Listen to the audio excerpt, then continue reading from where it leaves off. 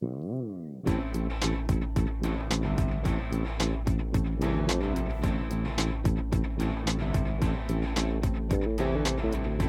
is War Vessel Radio, standing firm upon the truth of Jesus Christ and speaking triumphantly from the Word of God, boldly living from a position in Christ and decreasing so that Jesus will increase, proclaiming to the world the gospel of Jesus Christ and a hope and a future found in Him.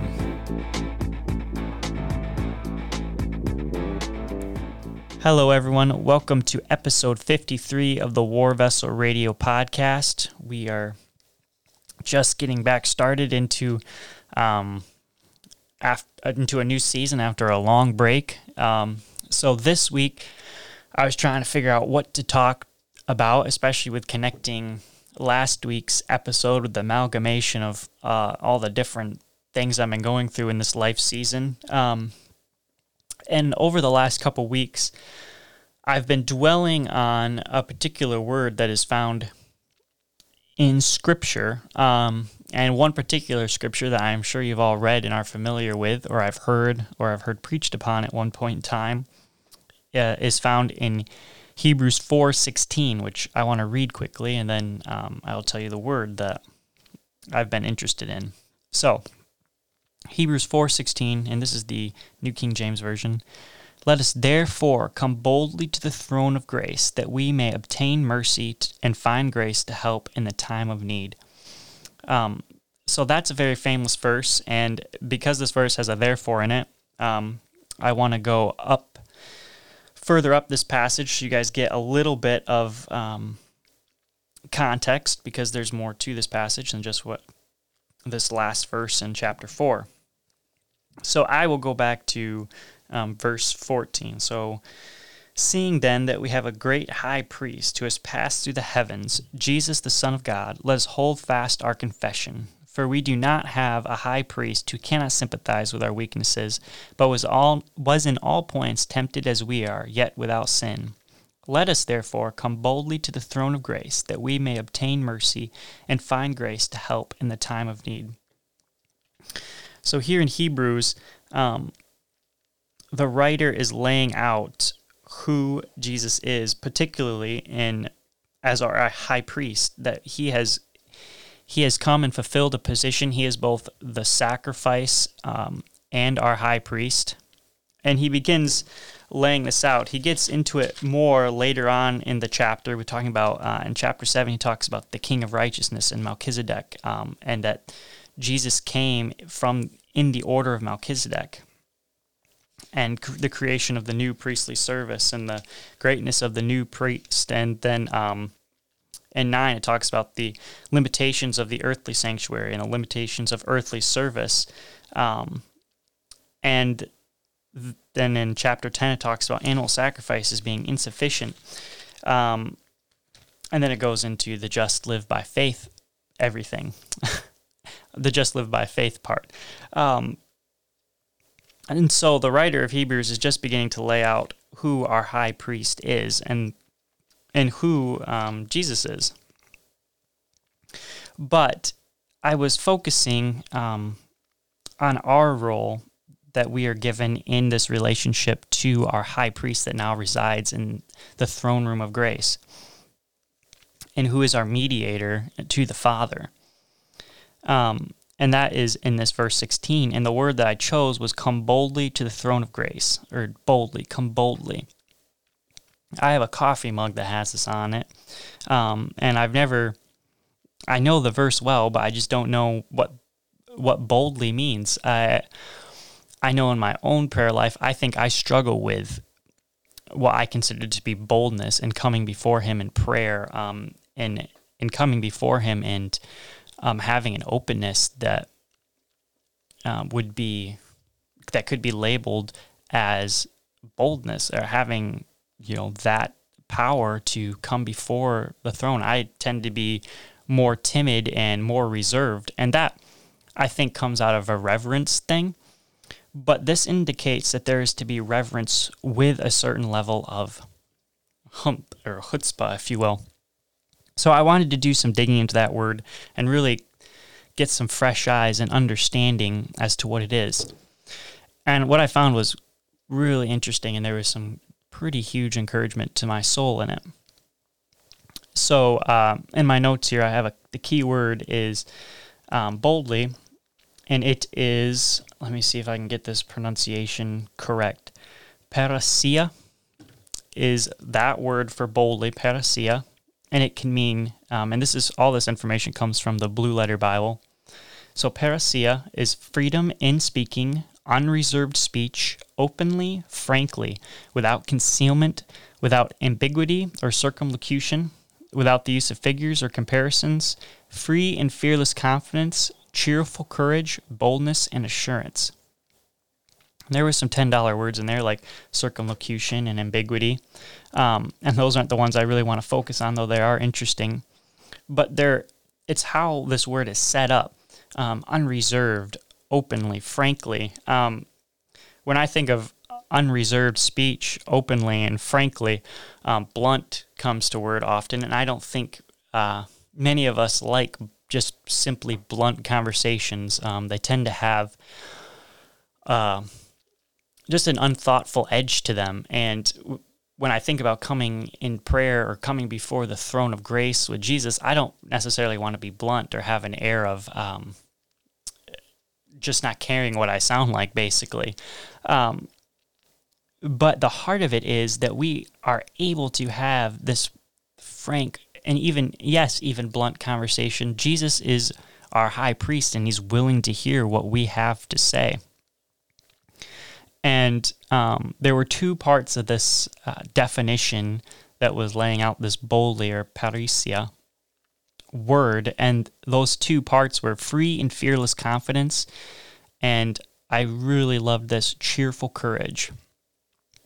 You're talking about the last episode, some of the things that I've been walking through with marriage and with expecting a baby and with the job and a house and all sorts of things. It can be difficult to walk in that cheerful courage of prayer. Often it's easier I find myself not wanting to pray at all. Like, I just feel so overwhelmed that to even try to bring it to the Lord, it just feels daunting for whatever. There's too much. And the enemy can sneak in there and begin laying these seeds of doubt that Jesus doesn't want to hear what I have to say, or that what I have to bring before him, it's too big, it's too much, or even it's too little for him to know about this. But Jesus isn't like that. Jesus wants to know everything that we are going through. He wants to hear from us so that he can offer his mercy and grace. And that is something I really need to latch onto in my heart. I don't come boldly in that sense of what this is talking about. I don't come with a cheerful courage the thing I liked about cheerful courage is cheerful to me represents somebody who's ready to go to work in all circumstances. They are just happy to be where they're at. It doesn't matter where they're at. They just feel light and they just have a happy air about them, a certain lightness. And then the courage is just brave to press forward, perseverance, taking action in the face of adversity, pressing in. And when you combine those two things, it is really a beautiful picture of a prayer warrior, of cheerfully pressing in to the hard or the good or whatever it is. And that is how I want to come before my Lord and Savior, is with this cheerful courage that, yes, I might have, I need grace, I guess, is what it is, that I need to come before his throne with whatever it is, and just be cheerful about that and have courage and come boldly and not be downhearted or downcast that I have something to bring before him, but rather be thankful and come before him with repentance, because we can come before the throne of grace with the wrong attitude. And honestly, I'd say we probably don't get very far before the throne of the grace with wrong attitude. If we come with a spirit of pride or rebellion or unrepentedness, then we're not looking for grace. We're looking for our own will over God's will. But instead, when we come into his throne of grace with repentance, with humility, with a desire to hear from him, to do his will and to learn from him, there is an outpouring of grace upon us.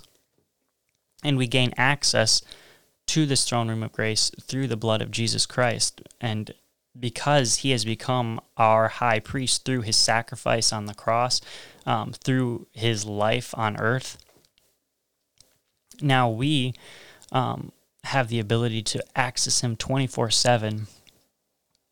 I'm trying to look at my notes here that I wrote quite a while ago, and I kind of wrote it as a prayer. So maybe I'll just read this, and you'll have to forgive any grammarish. It's more of just a quick, quiet time I wrote down in a morning study. But I do think I want to read this because I think it captures a certain aspect of my heart in the moment. And I really focused on this cheerful courage thing. So here it goes. This is something I wrote. I am to have cheerful courage, wrapped in humility when I come before my beloved high priest, Jesus Christ. According to him, I have been given a pure standing before him by the sign of his blood which I bear.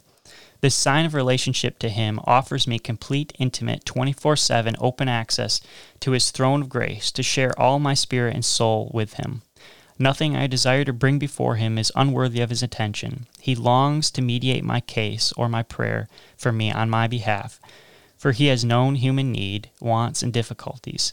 His offering is grace, which fits every need above and beyond my current needs. I must simply accept his working in my life. And I think that is the real point, and I want to wrap this up quickly. Jesus is simple. He simply wants to hear from us. And I often make prayer so difficult in my life that I don't even want to do it because I have to go through all these motions of cleaning myself up, like presenting myself, making sure I have the right things to present. Like I'm going to have a 5-point slideshow for him about why I should be coming to pray for him or something like that. And that's not what he wants. He is just after our simple heart before him, a heart of humility, a heart that just longs to talk with him and share where we are at in our situation. And he is ready and willing to pour out his grace in full measure for us, for all of our needs. And if it's not immediately fixing where we're at, he is giving us grace for our immediate circumstance that we will be carried through it according to his strength. And eventually we will see his working in our lives in a way that changes our circumstances, whether that's a moving of our own spirit to become closer to his heart, so our circumstances, we see our circumstances through his eyes, and then we stop looking at it with our own human eyes, and the spirit of heaven moves in, and the circumstances changes because the spirit has changed our heart. Or whether he actually changes that circumstance, and we get to see his power in action. In either case, it is a great outpouring of his grace, and he longs for us to come before him and lay out what we have, and he is willing and able to bring us grace. So I feel like I just, moving forward in my own life, prayer is a big deal. I've been talking with Laura more and more about how I want to build a habit of prayer in our marriage and in our life, because this is the cornerstone of one of our weapons we have in this world, and living well before the Lord and taking ground back against the enemy and maintaining a walk of uprightness before the Lord is through prayer. And I really am terrible at praying consistently or knowing when to take a stand, and I need to be developing this and more and more and more in my life, just coming to the throne when I know I need to come before him, whether it's for 5 minutes, 20 minutes, 2 hours. I don't know that I've ever prayed solidly for 2 hours, though I wish I could say I had. And I'm not saying everyone needs to pray for 2 hours. There may be times, though, where it takes a great deal of prayer for us to overcome something in our lives. And that's what I want to get to, that point where I love prayer. I love coming to the throne of grace so much that I could pray for 2 hours and probably not even know about it. Just like it's easy to talk to a really good friend or someone who's really close to you for 2 hours and not even realize that you've been talking for 2 hours. I've had many situations like that in my life where you begin talking and next thing you know, time just melts away. And I think Jesus is no different if we learn to grow in that walk with him. And so I'm seeking to develop this boldness in prayer, the cheerful courage in my life and in my marriage and with my wife. Well, I think that's all I'm going to talk about today and try to keep this podcast a bit short. I hope you guys enjoyed it. I hope it has some application to your life. I don't know what moving forward I'm going to be talking about or discussing. I'm kind of just in this process of how do I begin moving forward back into this podcasting realm. But the Lord has put a lot in my heart. There was another topic today I was thinking about discussing that I just didn't end up because it was a relatively newer one and one that I felt needed to move in my soul. But I think that could be a really interesting podcast and a really cool one. So that will potentially be something, and I'm not giving away any spoilers as to what that could be. But thank you all so much for listening. Really appreciate it, and we will see you next week.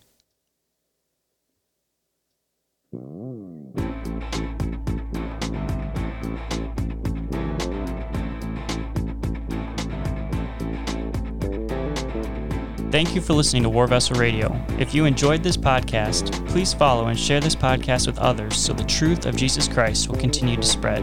Thanks again for listening, and may the love, joy, peace, and grace of Jesus fill you today.